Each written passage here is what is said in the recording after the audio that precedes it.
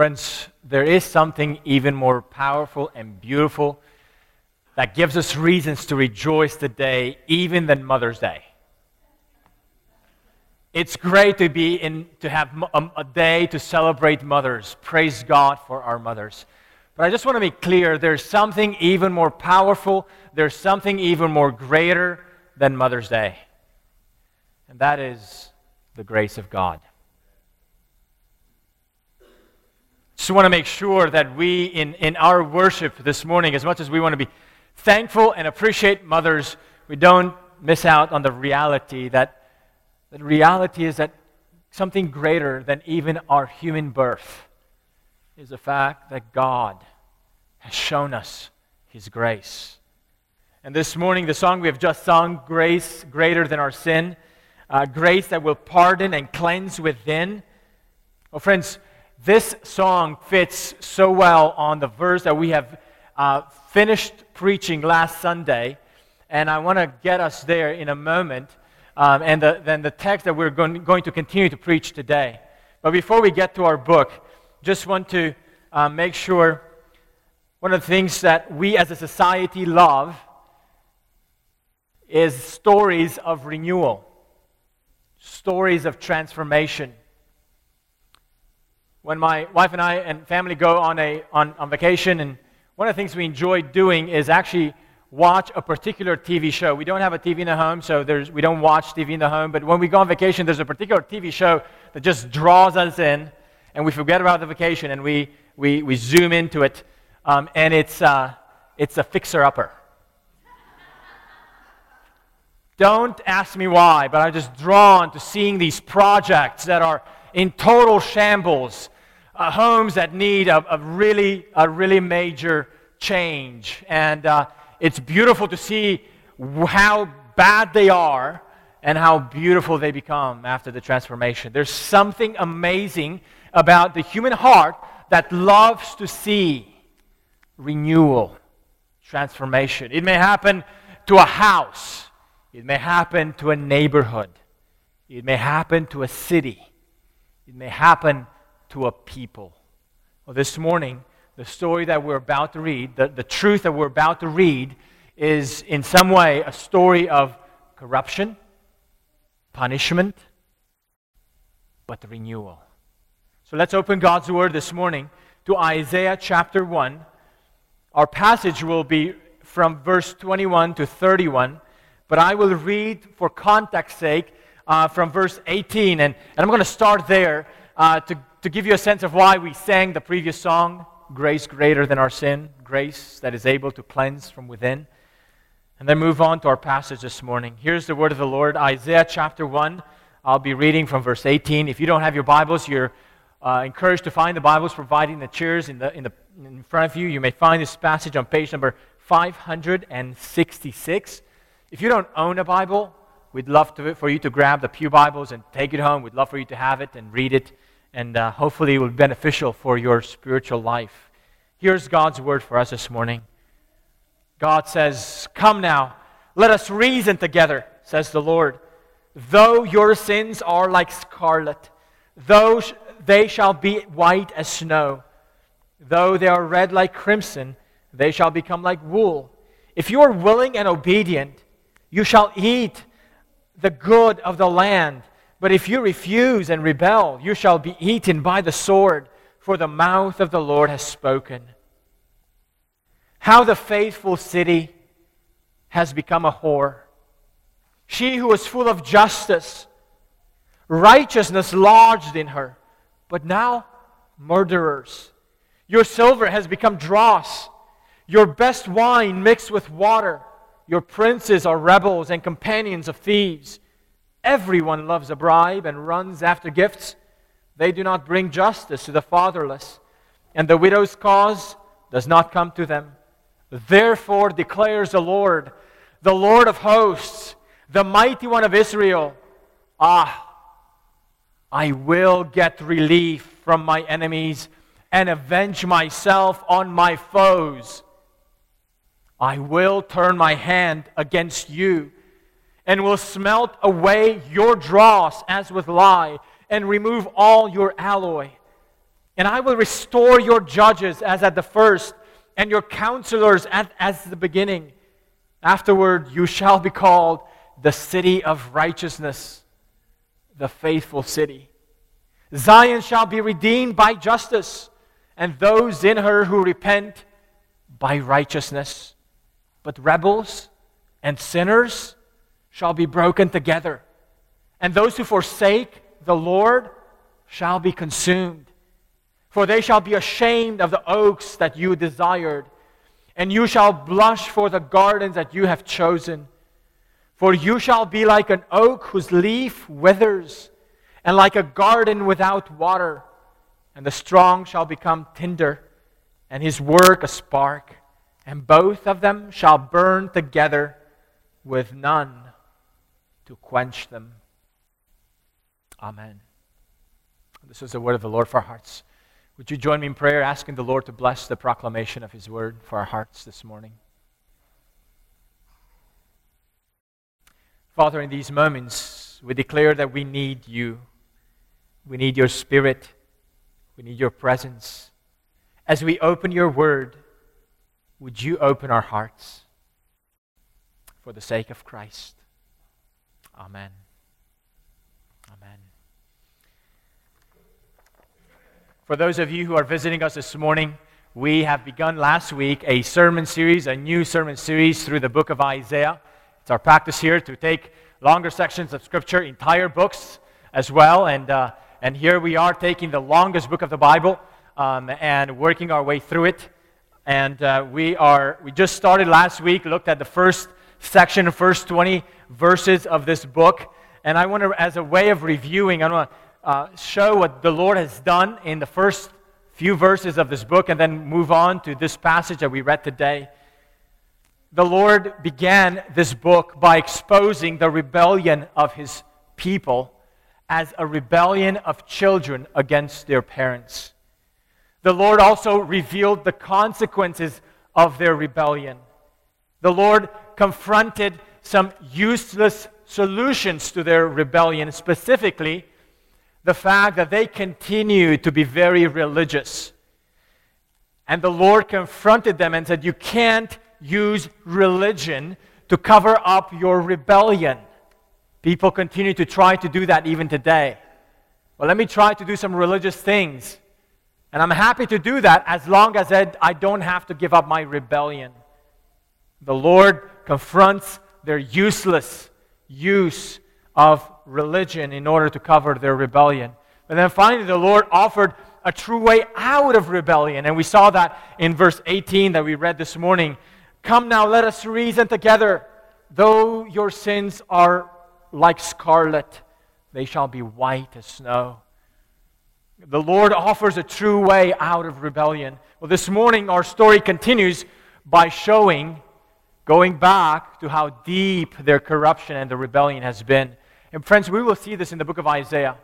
It'll go back and forth. It'll go between threat, punishment, and also hope and God's solution. This morning, our passage begins back to how the book started, back to corruption, how deeply God's people have become corrupted, then showing how God responds to their corruption and what God aims to do.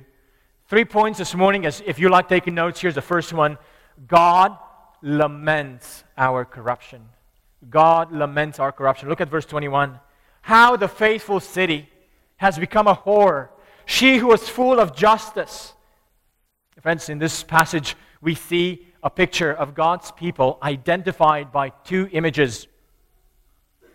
The image of a city and the image of a woman.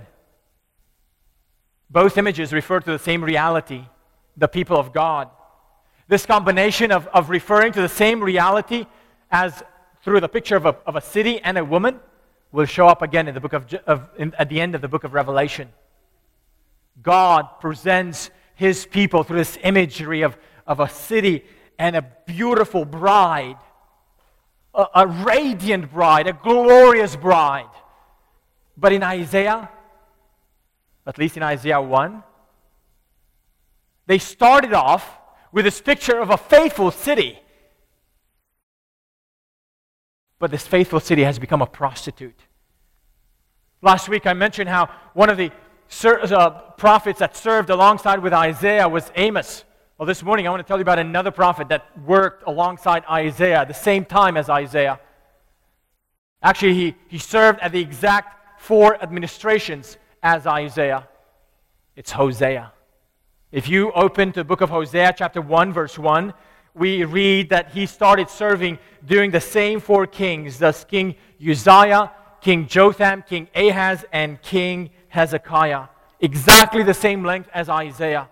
And Hosea describes Israel's spiritual state as spiritual prostitution. Isaiah brings the same picture here. Israel has lost its purity. They have forsaken their faithfulness to God, their husband. Friends, it's amazing, but our relationship to God is often described in the Bible through this picture of a marriage covenant. The church is the bride of Christ. The church is prepared to be a spotless bride of Christ. No wrinkles, ladies. No wrinkles. No imperfection. The people of God are being prepared to be formed into this beautiful, radiant, glorious bride. But here in Isaiah, the people of God have become a prostitute. When we compromise in our spiritual relationship to God, when we turn away from the Lord, it's as if we are playing the harlot. This is how discussing our sin is before God. Notice the tone of lament, though, in this description. This is not just a description. This is a lament.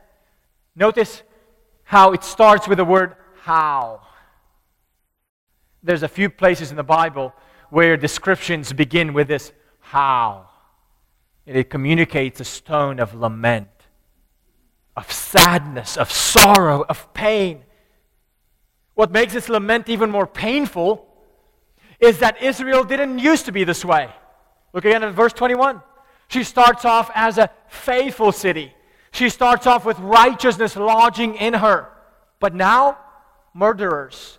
Friends, if I can bring a common day illustration, it's as if you have a neighborhood that is just a great neighborhood to live in.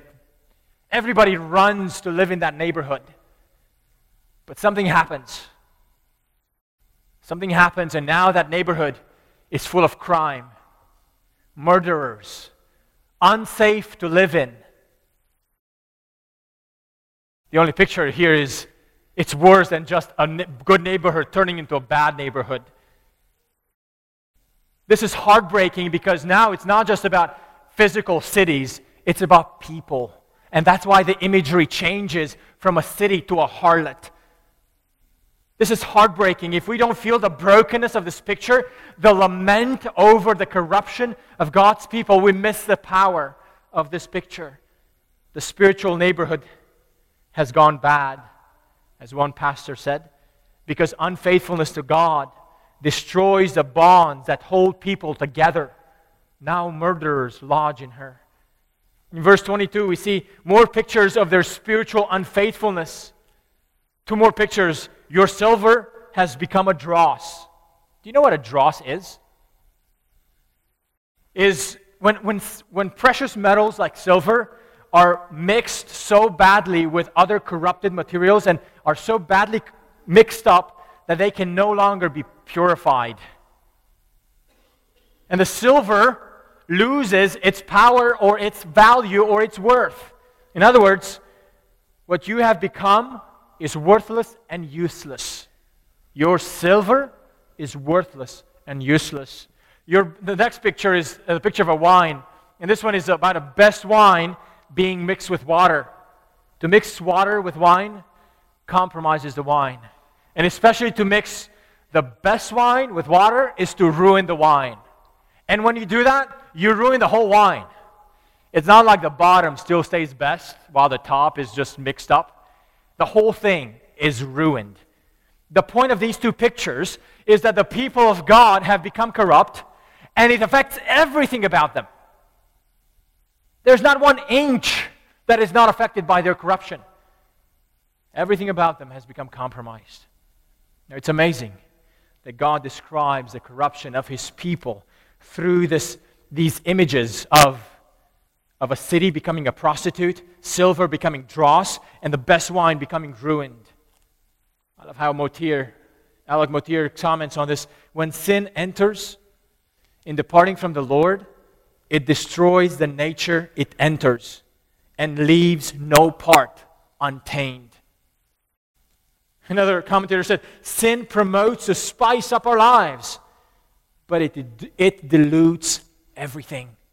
Oh, friends, recognize that the lure of sin is to promise us much, but to leave us in the end utterly empty. God must confront us with a real picture of what we have become. These pictures are bad pictures. These pictures are sad pictures. These pictures are painful pictures. But such disclosure must be given if we are to receive the medicine that can truly heal our hearts. The effects of Israel's corruption is seen in the lives of its leaders. Verse 23, Isaiah indicts the leaders. Your princes have become rebels and companions of thieves. In other words, rebellion has infected even the leadership of society.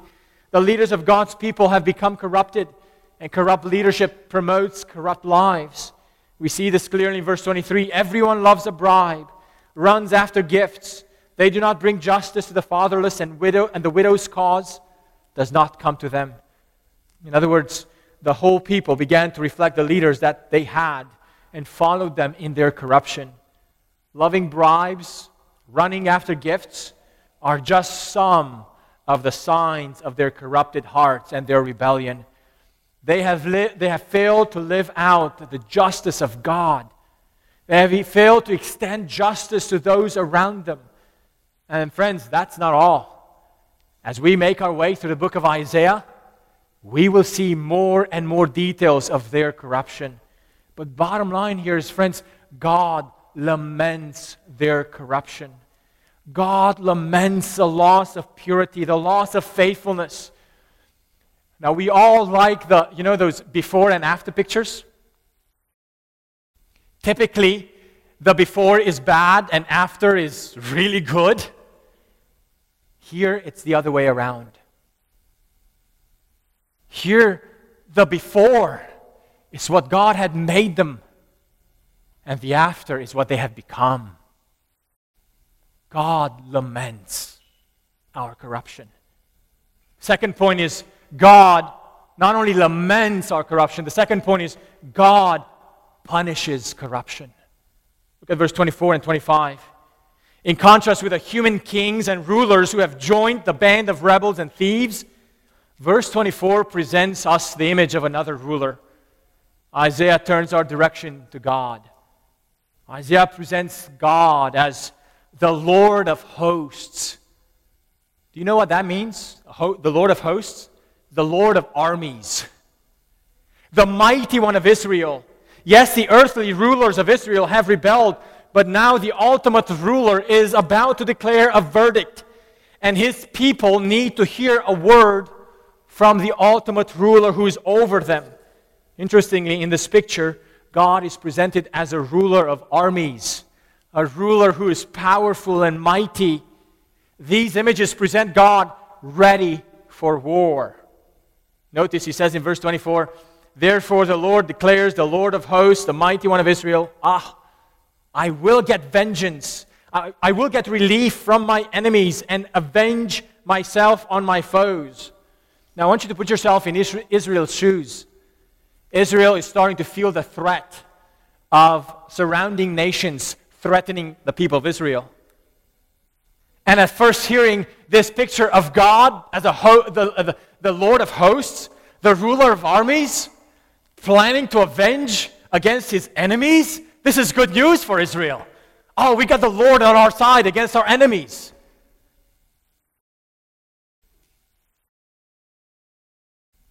Only to realize God is not talking about the enemies of Assyria. The ones against whom God will avenge are not the pagan nations, but his own people. Look at verse 25. I will turn my hand against you. It's as if Israel has become the enemy of God. It's as if the one against whom the Lord must avenge is the very people whom He has brought out. Friends, being on the receiving side of someone's avenging is never pleasant. How much more unpleasant it is to be on the receiving end of God's vengeance. And He declares to turn His hand against His own people. The people of Judah must hear that the threat of the nations against them is actually the threat and the hand of God against His own people. Now, there's some among us this morning who have such a sentimental view of God that they cannot, and you might not be able to imagine a God who would act against His people.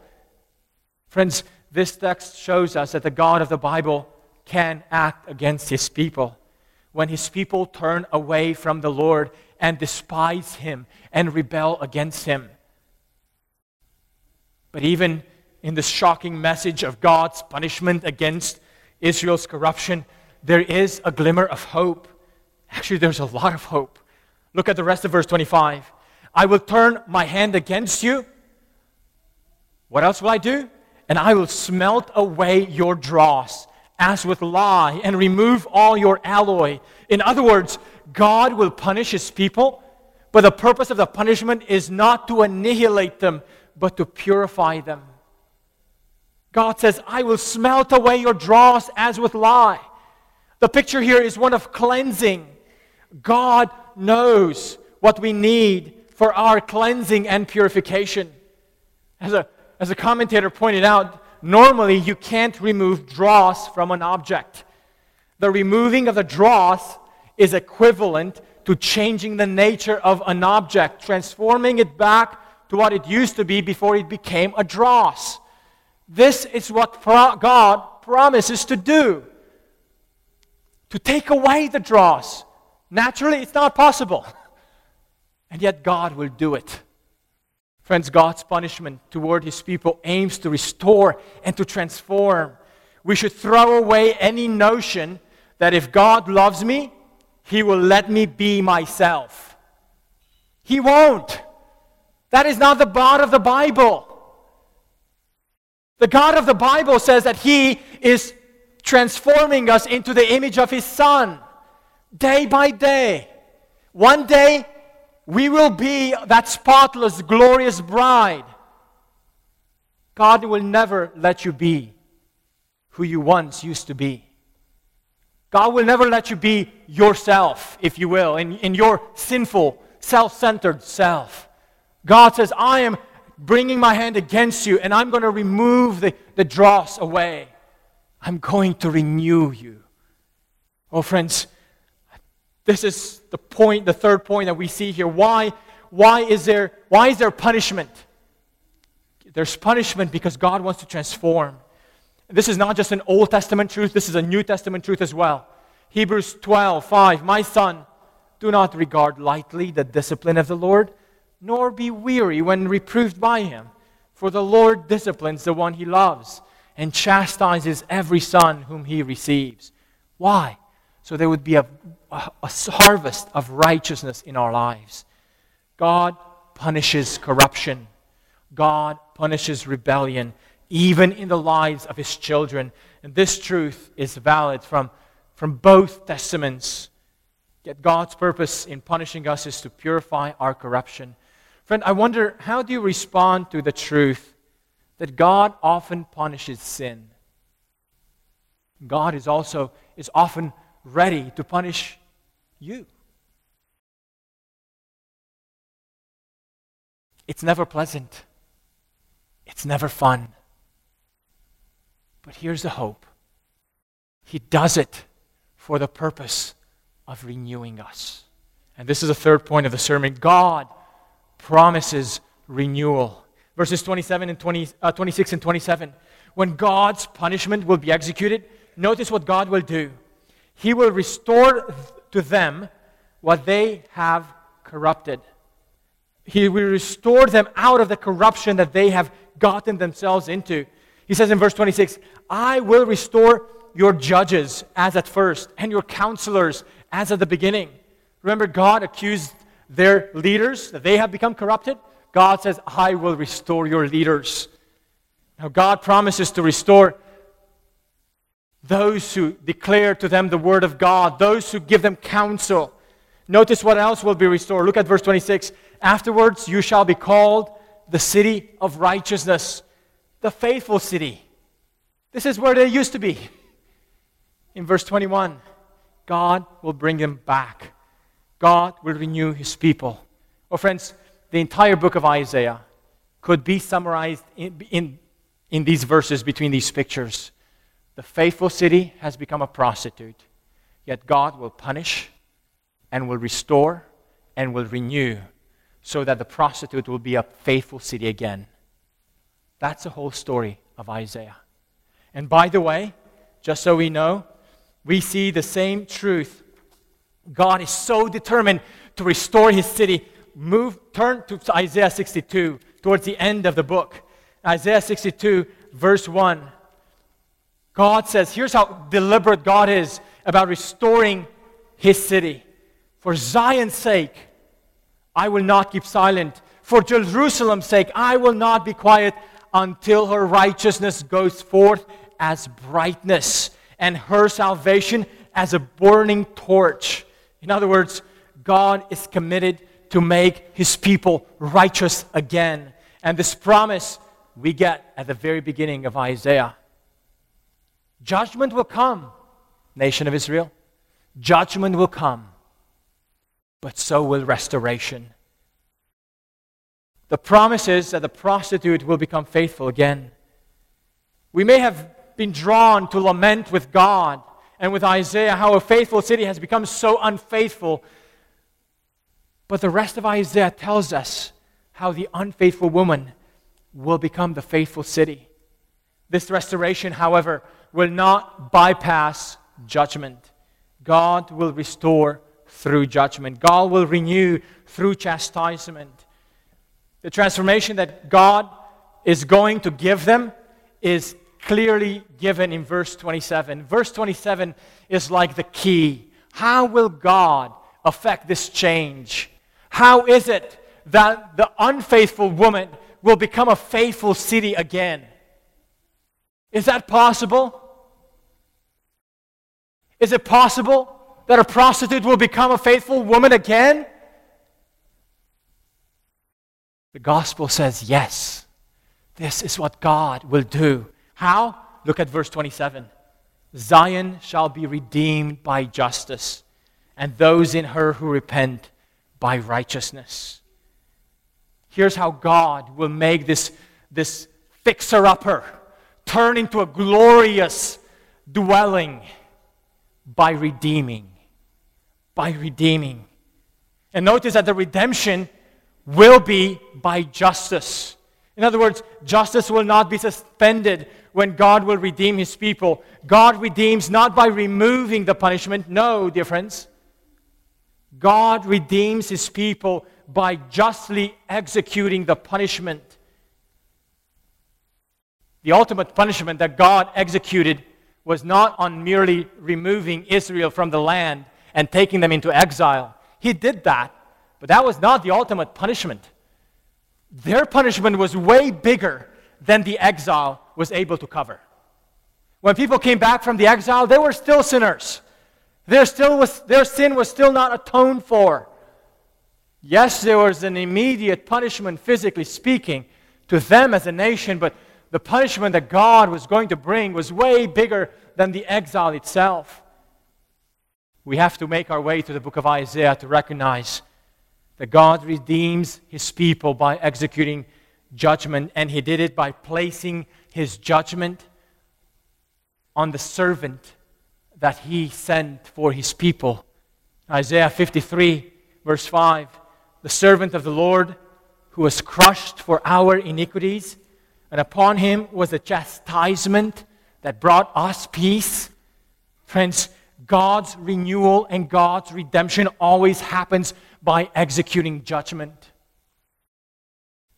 The difference is that in the grace of God, God chooses to act that justice and judgment not upon us and against us, but against His own Son, Jesus Christ. Friends, this is what makes the story of redemption so powerful, so grabbing in. Redemption happens through justice. God executes justice to redeem His people. And He executed His justice not on His people, but on His beloved Son, so that those who had been rebels, those who had been the rebellious children, those who had been prostituting themselves, those may be renewed and made right and made righteous and faithful and may be glorious. Oh, dear friends, this is the redemption that God promises to give. This is the renewal that He commits to execute. But this renewal, this redemption, has a second part to it. Notice that God's redemption is for those who repent. God's renewal is for those who repent. Notice verse 27 again. Zion shall be redeemed by justice, and those in her who repent by righteousness. In other words, God's plan to renew and redeem is going to affect all those and only those who repent. Without repentance, there's no renewal. Without repentance, there's no benefit of redemption. Oh, dear friend, I wonder this morning, have you repented of your corruption and rebellion against God? You may not feel your corruption. You may feel like you're fine. You may need to hear that in your sin you are like Israel, a rebellious, corrupt child, an unfaithful spouse towards God. Dear friend, recognize that this rebellion, this corruption, makes every one of us, any of us, liable to the judgment of God unless we repent. Not everyone will be beneficiary of this great redemption that God had promised. Only those who turn away from their sinful ways and run to God, asking God to forgive them, asking God to save them. My dear friend, if you have never repented of your sin, I encourage you today, right now, even as you're hearing these words, don't wait for the service to be over before you turn to God in prayer, in your own heart, asking God to forgive you, to save you. As great as this news is, sadly, verses 28 and 31 tells us that some people will ignore God's promise to redeem, to restore, to renew. Some people will hear this news and continue in their tracks of rebellion against God. So in the rest of the verses in our passage, God warns those who are inclined to continue in their own tracks of rebellion. Notice two things that God says to those who might consider staying in their rebellion. God says rebels will be ashamed of what they have sought after. Rebels will be ashamed of what they have sought after. Look at verse 29. For they shall be ashamed of the oaks that you desired, and you shall blush for the gardens that you have chosen. The oaks and the gardens here could be pictures either of their idolatry, or they could be pictures of their own human strength, of taking confidence in the picture of an oak here being one of the strongest, the mightiest of trees. People would naturally gravitate to that which they can put their confidence in, humanly speaking. And the picture here is such human strength will fail and will bring us to feel shame and be ashamed. I remember the story of Martin Lloyd-Jones, how the Lord changed him to become a minister of the gospel. He was enrolled and accepted to be a student at the most prestigious medical school in London. And he enrolled there to be trained to be a medical doctor. He was actually recruited by a physician to work for him in his practice, for the physician who was actually leading or working and overseeing the royal family, the the British family. So here's Martyn Lloyd-Jones really having his life set up for a great career. The greatest school, medically speaking, in Britain at the time, the greatest practice that he was involved in. And yet, Lloyd-Jones, seeing some of his colleagues, notice one particular student who was the brightest of all. Everyone knew that this particular student really had it. He was the top of the class. And one day encounters him in utter despair and hopelessness. And Lloyd-Jones looked at the hopelessness of this student who was the top of the class of the best program in the nation. And he says, if he still has a despair and a hopelessness that this career can solve for him, then there's something else I must seek. God used that experience to lead Martyn Lloyd-Jones to renounce his career to be trained as a medical doctor and to give it up and enroll in preaching the gospel. And he wrote in his journal that the day when he gave up his practice or his training for medical school, he wrote in his journal, he felt like God gave him a promotion. Friends, here's the bottom line. When we put our confidence in human strength, when we put our confidence in what this creation can give us, sooner or later, the oaks which we have desired will leave us ashamed. I don't know what are the oaks that you desire. There are different things for each and every one of us. But sooner or later, they will leave us ashamed. But worse than simply leaving us ashamed is that rebels eventually will be consumed. This is the bigger deal. They will become like a dry oak, ready to be burnt up.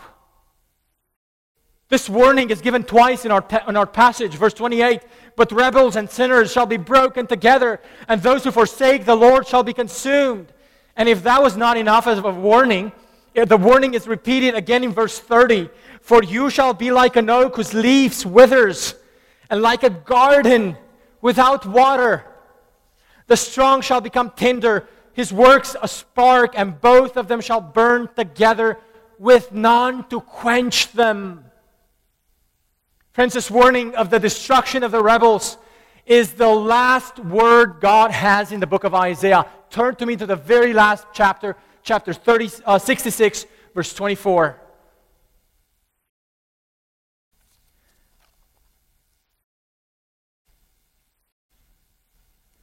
And they shall go out, God says, and they will look on the dead bodies of the men who have rebelled against me. For their worm shall not die, their fire shall not be quenched, and they shall be an abhorrence to all flesh. Friends, these verses of warning to those who consider remaining in the rebellious stage are here to awaken us to hear the message that they must make up their minds regarding this news. Will they remain in rebellion? Will you remain in rebellion? Or will you repent? The text we have before us presents us not simply the downgrade spiral of a faithful city who has become a corrupted, faithless city, or corrupted, faithless wife. The emphasis of our text is how God will respond to the corruption of the city. He will respond with punishment. But for some, the punishment will be a refining punishment. For some, the punishment will refine them. For others, the punishment will destroy them. And the destruction will never be quenched out. How can men and women who have become corrupted in their nature and deeds, how can they be made righteous and faithful again? This is a story that Isaiah will unpack for the next 65 chapters. But I want to leave you with this word of hope that David Jackman, one of the pastors in Britain, said, only Yahweh can change the harlot into a faithful city. This is what we're invited to. Let's pray.